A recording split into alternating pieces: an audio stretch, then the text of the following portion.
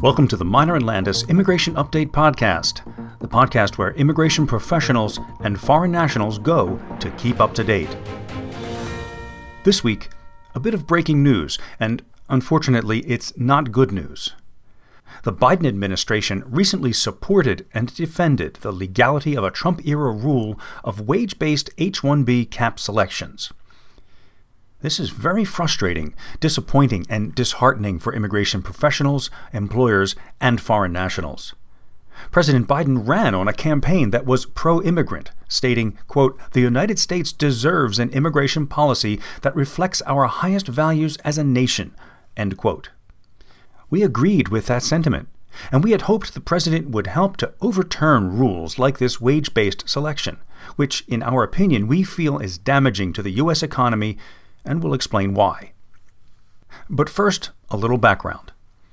On January 8th of 2021, in one of the last regulatory moves by the Trump administration, Department of Homeland Security published its final rule entitled, quote, "Modification of Registration Requirement for Petitioners Seeking to File Cap-Subject H-1B Petitions," end quote, which ends the H-1B lottery as we know it.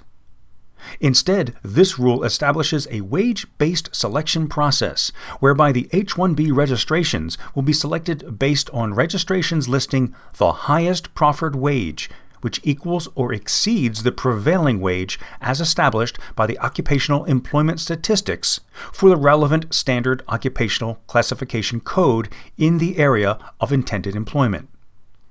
At that time, we talked about this unfair rule in our podcast and had hoped then that the imminent inauguration of President Biden would be the start of the common sense and compassionate immigration reform upon which he campaigned, and we'd see rules like this overturned.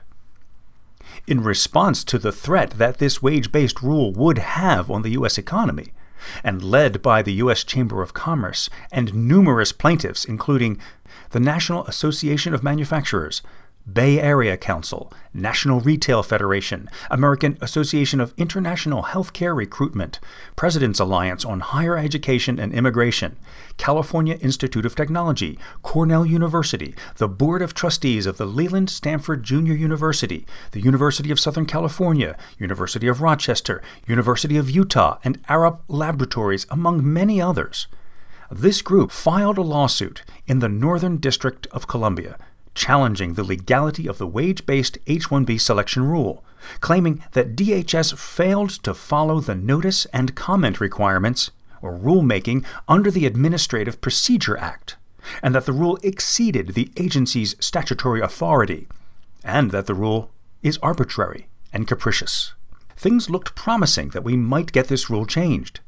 But in a surprising turn of events, surprising at least to us, on July 23, 2021, the Biden administration's DHS actually defended the legality of the wage-based H-1B selection rule published by the Trump administration. In its notice of motion and cross-motion for summary judgment, the Biden administration claimed, 1, that the wage-based H-1B selection rule was properly issued by an authorized official of DHS, 2, that the rule comports with the INA, and 3, that during the rulemaking process, DHS adequately responded to all comments and addressed all issues and concerns raised by the public. So let's explore what the wage-based H-1B selection rule is and what it will actually do. What follows is a somewhat abridged version of immigration partner Lynn Walker's much more comprehensive article, which she has posted on LinkedIn. I'm going to give you a good overview of the significant points here, but for the full and specific details, please go to Lynn Walker's LinkedIn profile for the complete article.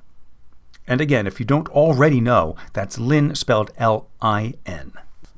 This final rule, published on January 8th, 2021, will go into effect on December 31st, 2021, unless enjoined by a court that issues an injunction against its implementation.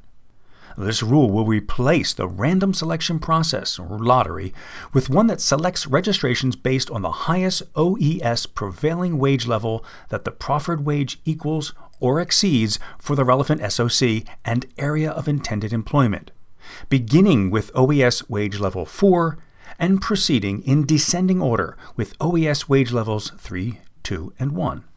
DHS states that the wage-based selection will, quote, incentivize H-1B employers to offer higher wages or to petition for positions requiring higher skills and higher skilled aliens that are commensurate with higher wage levels.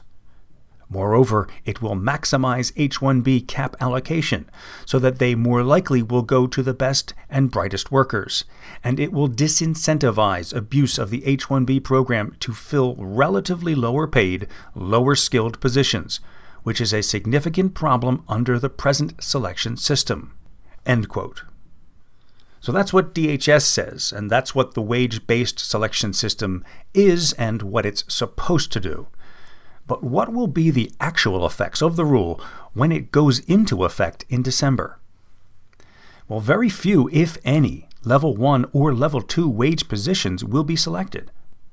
Priority will be given to Level 4 and then Level 3 wages. A registration classified as a Level 4 wage would have 4 times a greater chance of being selected than a Level 1 position. A Level 3 position would have 3 times a greater chance of being selected than a Level 1 position. In theory, this could mean that if USCIS receives enough registrations, 65,000 for regular cap and 20,000 for advanced degree, where beneficiaries are receiving a Level 4 wage, only those registrations will be selected. The proposed rule also requires that a valid registration must represent a legitimate job offer. Well, this could mean that if a registration is selected and the employer decides not to file, the employer will need to provide a valid explanation as to why it is rescinding a job offer. Simply not filing a response will not be sufficient.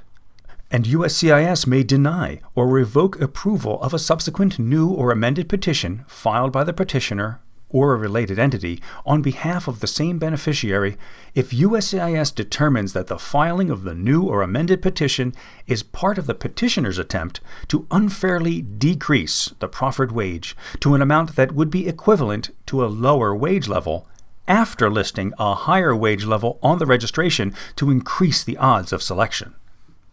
Again, for the full and specific details, please go to Lynn Walker's LinkedIn profile for the complete article. So in conclusion, as I stated at the beginning of the podcast, the Biden administration's support of this policy is very frustrating, disappointing, and disheartening for immigration professionals, employers, and foreign nationals. President Biden ran on a campaign that was pro-immigrant, stating, quote, "Today our immigration system is under greater stress as a direct result of Trump's misguided policies. Trump's policies are also bad for the economy. For generations, immigrants have fortified our most valuable competitive advantage, our spirit of innovation and entrepreneurship. Research suggests that the total annual contribution of foreign-born workers is roughly $2 trillion. Key sectors of the U.S. economy, from agriculture to technology, rely on immigration. Working-age immigrants keep our economy growing, our communities thriving, and our country moving forward." End quote. This final rule, as published, is nothing more than an attempt to limit legal immigration and is based on the falsehood that a person's contribution to society can only be measured by how much money that person makes. The wage-based H-1B selection rule favors and holds in higher esteem the worker who earns 6 figures, but not, for example, the doctor who provides medical services in an undeserved or impoverished community, because such workers would, and usually do, earn less than 6 figures annually. The wage-based H-1B selection rule is completely contrary to the Biden administration's statements and platform supporting immigration and compassionate, common-sense immigration reform. Accordingly, the Biden administration should withdraw this rule and keep its promises to implement compassionate immigration reforms that more effectively address the needs of U.S. employers to attract and retain highly skilled, professional foreign national employees. Disclaimer: The information contained herein is intended only for educational or informational purposes and is not a substitute for legal advice. Further, listening to this HR tip in no way establishes an attorney-client relationship between you and Miner & Landis LLP. Listeners should consult legal counsel for definitive advice regarding the current law and regulations and how those apply to your unique situation within your organization.